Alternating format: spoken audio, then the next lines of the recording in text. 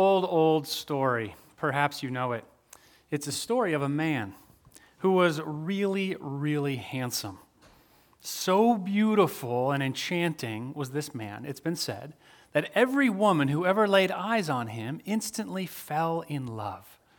Now, this story took place long before there was cell phone cameras and selfies, so the man didn't really know just how handsome he was until one day when he was really thirsty and he approached a small pool of water to get something to drink. Well, it was a very still day, so the surface of the water was smooth, and upon looking in the water, he could see his own reflection. Well, what do you know? He was so incredibly handsome that when he saw himself, he too fell in love. He fell in love with himself. And he was staring at the water, he was staring at the image of himself, and though he was quite thirsty, he didn't want to disturb the water to get a drink because then he would have to stop looking at his beautiful face. His friends noticed that he was so thirsty and he was sitting there, he wouldn't be turned away, and they started getting concerned for him because hour after hour and then day after day, he couldn't be pulled away from his own image. They started coming to him, trying to bring him food and water, noticing that he was starving to death, but he would not turn away because he was so enchanted with the image of himself. Until finally, he died there of starvation and thirst. Does anyone know who I'm talking about? Narcissus, very good. The old Greek mythological figure. We'll have a painting of him that was done in the 15th century here. You can't see it very well, but there he stares at his own reflection. What I find interesting about the legend of Narcissus is that he existed as a figure in Greek mythology, but he was first widely published in an epic poem written by a Roman poet in around the year 6 AD. I find this interesting because what that means is that Narcissus arrives on the scene of human history right around the same time that one Jesus of Nazareth arrived on the scene of human history. Narcissus and Jesus, two completely different figures. Narcissus loved himself so much that it was to the exclusion of all others around him. Jesus loved others so much that it was to the exclusion of his very own life. Both men died, Narcissus for himself, and Jesus for us. Narcissus and Jesus. And Jesus would then go on to teach his followers, and he says to all of us, here in Matthew 16, verse 25, he says this interesting phrase that I think speaks to the situation. He says, "Whoever would save his life will lose it. But whoever loses his life for my sake will find it." Jesus offers the exact opposite, the alternative to the life of Narcissus. And Jesus invites us into a life where we're willing to lay down our lives for the sake of others, which is the opposite of what Narcissus did. As Pastor Jackie mentioned, we're starting a new sermon series. It's only 3 weeks long, and we've entitled it, "Looking for Love in All the Wrong Places." It's a song title, and each of the sermons have their own song title as well. We thought it would be kind of a light-hearted way to deal with some really difficult topics, to get to the seriousness of them.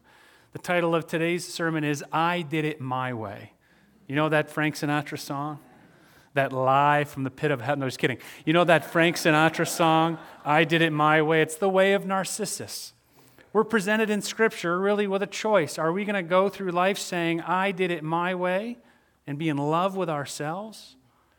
Or are we going to follow the way of Christ, who laid down his life for the sake of others? That's what 2 Timothy 3 is presenting to us. It's a new soundtrack. If we have the song playing and the soundtrack of our lives, "I Did It My Way," this text presents to us a new song to sing, to switch the soundtrack up. That's what Paul is describing to young Timothy. The Apostle Paul is coming to the end of his life, the end of his career as a missionary who really changed the world, showing people the way of Christ. And he's writing 2 letters, 1 and 2 Timothy, as instructions for young Timothy, who's a pastor at a local church in Ephesus. And Paul is showing Timothy what it looks like to follow the way of Christ as opposed to the way of narcissism, the way of I did it my way. So let's look at the way he's describing this. We're going to begin in the middle and then come back to the earlier verses. We're going to begin in verse 10. So if you still have your Bible open or if you want to reopen it, it's 2 Timothy chapter 3, beginning with verse 10. This is Paul's description to Timothy of the way of Christ, the Christ life. Not the selfish one, but the way of Christ. He says this in verse 10. You, however, have followed my teaching, my conduct, my aim in life, my faith, my patience, my love, my steadfastness. Then he says, my persecutions and sufferings. See, he's inviting Timothy into a way of thinking that if you follow this way, you just might be persecuted and suffer. That happened to me at Antioch, Iconium, at Lystra, which persecutions I endured, yet from them all the Lord rescued me. Indeed, all who desire to live a godly life in Christ Jesus will be persecuted, while evil people and impostors will go on from bad to worse, deceiving and being deceived. You see, what Paul is describing for Timothy and what he's describing to us is that if we don't choose to go, I did it my way, we don't choose to go the way of Narcissus, but we choose to go the way of Christ, the way of Jesus, we will experience hardship. It's the opposite of self-protection. It's the opposite of self-aggrandizement and self-love and self-advancement. To follow the way of Christ is to say, I lay down my life for the sake of others. Picture this with me now. We're called in the New Testament to follow Jesus. Jesus said this to his disciples, follow me. Picture this now. Picture following Jesus on the day of his death. We know from the Gospels that he took a beam of the cross on his shoulder and he walked the Via Dolorosa, the way towards the cross. Picture yourself following him there in that moment, literally walking after him, just a few steps behind him while he's being beaten and spit upon and cursed and mocked. What if you were walking behind him, calling out to the crowds, we're with him. He's our leader. Well, what would happen to us? We would be persecuted too. And Jesus calls us to follow him, even in that way. In fact, he says to his followers, anyone who would come after me must pick up his or her own cross and then come follow me. This is hard to hear, isn't it? We don't really like to think about following Jesus, meaning being persecuted and having to lay down our lives. This is hard to hear, especially in a culture like ours. A culture like ours is all about me, me, me. We live in a culture of narcissists, self-advancement, self-protection, self-love. In fact, this text shows us pretty clearly a description of our culture and any human culture that follows the way of Narcissus. Let's read this part of it, beginning in verse 1. It says, but understand this, that in the last days there will come times of difficulty, for people will be lovers of self, lovers of money. Before I read the rest of the list, I just want to talk about that phrase, lovers of money, in case you're getting really nervous. Wait a minute, I have some money. What is this saying to me? We have to look at this phrase. You know, the Bible does not say money is the root of all evil. Sometimes people think the Bible says money is the root of all evil. Does anyone know what it actually says? Very good. Good biblical scholars here. The love of money is the root of all evil. Remember, the title of the sermon series is Looking for Love in All the Wrong Places. So what this is saying is if you're looking for love, if you're looking for your worth, if you're looking for your identity in yourself alone or in your money, if you want that from your money, then you're in trouble. You're following the way of I did it my way, of narcissism. So let's read on from there. I just wanted to clear up that phrase in case it threw anybody off.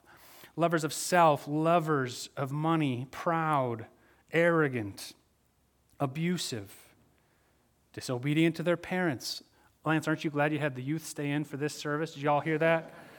Ungrateful, unholy, heartless, unappeasable, which basically just means unteachable, slanderous, without self-control, brutal, not loving good, treacherous, reckless, swollen with conceit, lovers of pleasure rather than lovers of God, having the appearance of godliness, but denying its power. Avoid such people. Now, I don't know about you, but when you heard me read that list, were you picturing anybody? Maybe you were picturing your boss or your spouse or your neighbor or a politician. Did anyone picture yourself? You know, after the first service, someone came up to me and he said, you know, when you read that, I pictured myself, and then I started feeling really pleased with myself that I was so self-aware, and then I realized that's pride. So he was all conflicted. The way the series ends, though, it says, avoid such people. Now, we could relax a little bit when we hear that, because we could think, oh yeah, that's what the Scripture's telling us today. Look at all those people out there in culture who are narcissists. Let's avoid them. That's what the Bible says, right?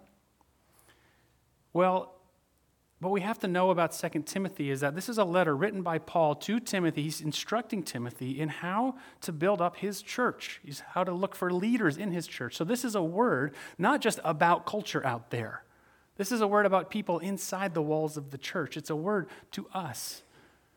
Not just inside the walls of the church, but inside the walls of our own hearts.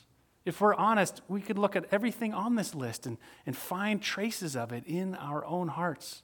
So it says avoid such people, but I think we can also hear it saying to us, avoid being such a person.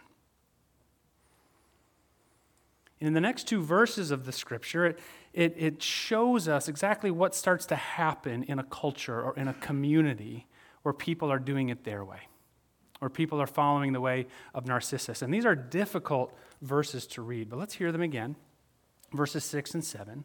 For among them, it says, are those who creep into households and capture weak women, burdened with sins and led astray by various passions. Sometimes it seems like this issue of sexual assault is a new one, but it's not. This is a 2,000-year-old text. This has been going on for a long time. It goes on in places where people are doing it their way, when people are following the way of Narcissus. And then the next verse, I think, is even more relevant for our time and in our culture. Verse 7, always learning and never able to arrive at a knowledge of the truth. Wow, that is a word for our culture. Always learning. They call this the information age. There has never been more data, more information. It's coming our way 1,000,000 miles an hour. Through the tweets, through cable news, through newspapers, everywhere we go, we're learning new information. We have all this information, but let me ask, do we have any more wisdom than we did a generation ago or 10 generations ago? This is a description of us, always learning, but never able to arrive at a knowledge of the truth. I hear stories coming out of the universities, out of the academies in this postmodern context where the professors are saying, we really can't really know the truth. Always learning, but never able to arrive at a knowledge of the truth.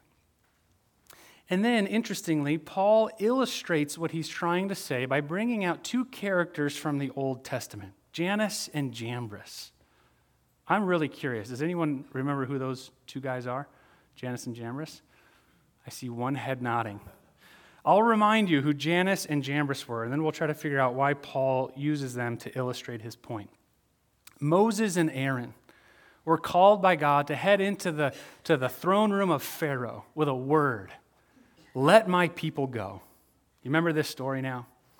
So they walk into the throne room of Pharaoh and they say, let my people go. And Moses displays that he's sent by God with a sign of divine power. He takes his staff and commands it to turn into a snake, and it does. It's a pretty amazing miracle.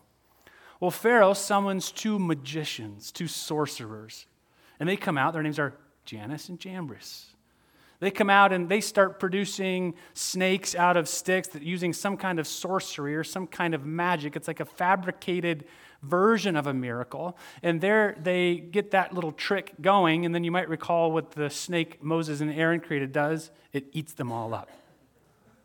Why in the world is Paul suddenly bringing out these two Old Testament figures to talk about narcissism and following the way of Christ? Well, in reality, Paul isn't just talking about narcissists and needing to avoid them and being like them and following the way of Christ, because he's really setting up a larger point.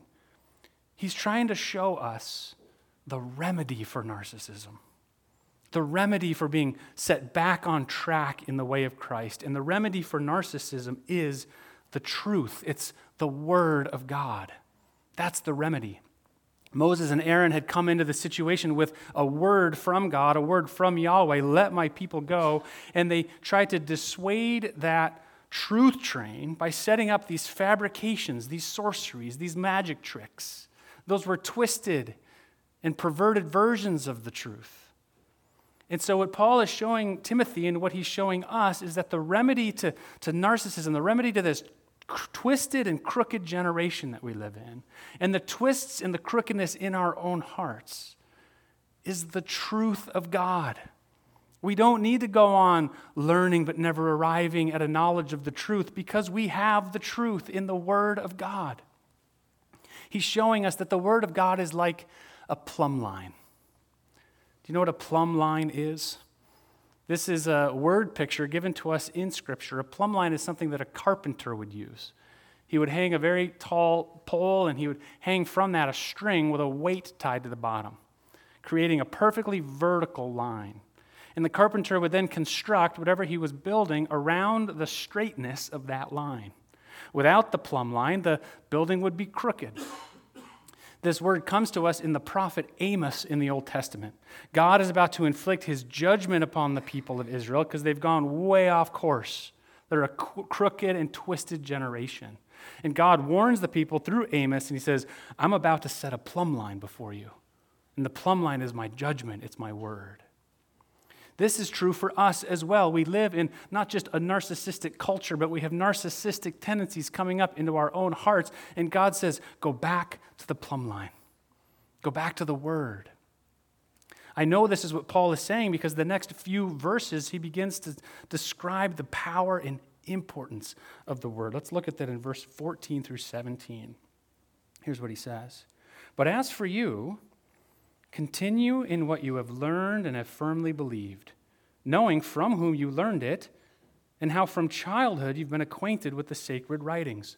What's he talking about there? Knowing from whom you learned this? Timothy was raised by his mother and his grandmother, Eunice and Lois. And he was raised in the faith from a young age. He's one of the very first Christians who ever lived. His mother and his grandmother raised him in the gospel, in the truth. They read the Old Testament with him. They may have read Paul's earlier letters with him. And he says, remember the plumb line, remember the Word. You're not going to follow the way of this world. You're going to follow the way of Christ by remembering what's here in the plumb line, what's here in the Word. And from childhood, you've been acquainted with the sacred writings, which are able to make you wise. See that as a difference between always learning and never arriving at a knowledge of the truth. The Scriptures are able to make you wise for salvation through faith in Christ Jesus. All Scripture is breathed out by God and profitable for teaching, for reproof, for correction, and for training in righteousness, that the man or woman of God may be complete, equipped for every good work. We need to examine our hearts this morning and say, is there any part of me that has gone the way of Narcissus? Is the soundtrack of my life playing, I did it my way? I'm really glad that the teenagers are in here this morning because I'm recalling a time in my own life when I was in college and I had to make one of these decisions. Am I going to follow the way of Christ or am I going to do it my way? I had received the call to be a pastor when I was just 7 years old. I was in the second grade. And I always remembered that, obviously.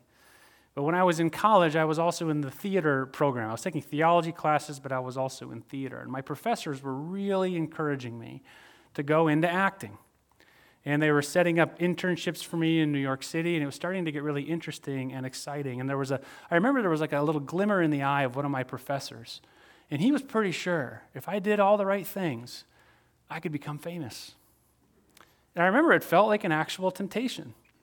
Now, for any of you who want to go into the realm of theater and acting and all that, please go. This just happened to be, for me, it felt like a temptation because I had already gotten my call to be a pastor. So I prayed about it. I went away to Alaska, actually, to be with my sister and brother-in-law for a summer. And I did a lot of praying and a lot of reading, and I heard the Lord say to me, I've given you your calling. I want you to be a pastor. And so I chose the way of Christ, knowing it wasn't going to be nearly as glamorous or fun as being famous. Not that I ever would have been guaranteed that, but that was the temptation. And we make a million of these choices, sometimes on a large scale and sometimes on a small daily scale. Little tiny choices every day. Are we going to do it my way? Are we going to follow the way of Christ? It's harder. It's going to lead to persecution and suffering and hardship. In fact, we might even need to lay down our lives for the sake of others. But this is the Christ life. Jesus, when he was in the wilderness and was tempted by Satan to just feed his own desires, he stood on the word of God. He quoted scripture. It was his plumb line against the lies of Satan. We're going to change up our order just a little bit. I'm going to invite the praise team back up here. They're going to sing a song for us as we conclude this sermon and head into communion. We're going to skip our communion hymn and just have them sing a song. And it's a wonderful prayer. It's an honest prayer. And it recognizes the fact that we all have a little bit of Narcissus in us. And the prayer says that we need to be delivered from ourselves. We need to be delivered from ourselves and reminded of the truths of God. So as they sing this to us, as they sing this for us, make it your own prayer.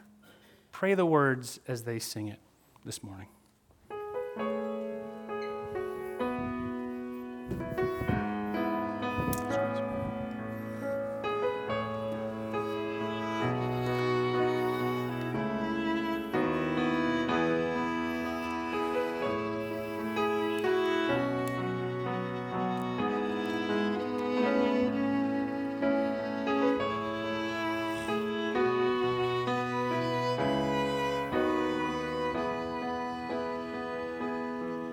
From the love of my own comfort, from the fear of having nothing, from a life of worldly passions, deliver me, O God, from a need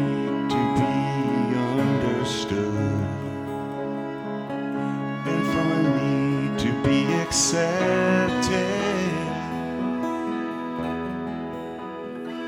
from the fear of being lonely. Deliver me, oh God. Deliver me, oh God. And I shall not want, no, I shall not want. When I taste your goodness, I shall not want. When I taste your goodness, I shall not want.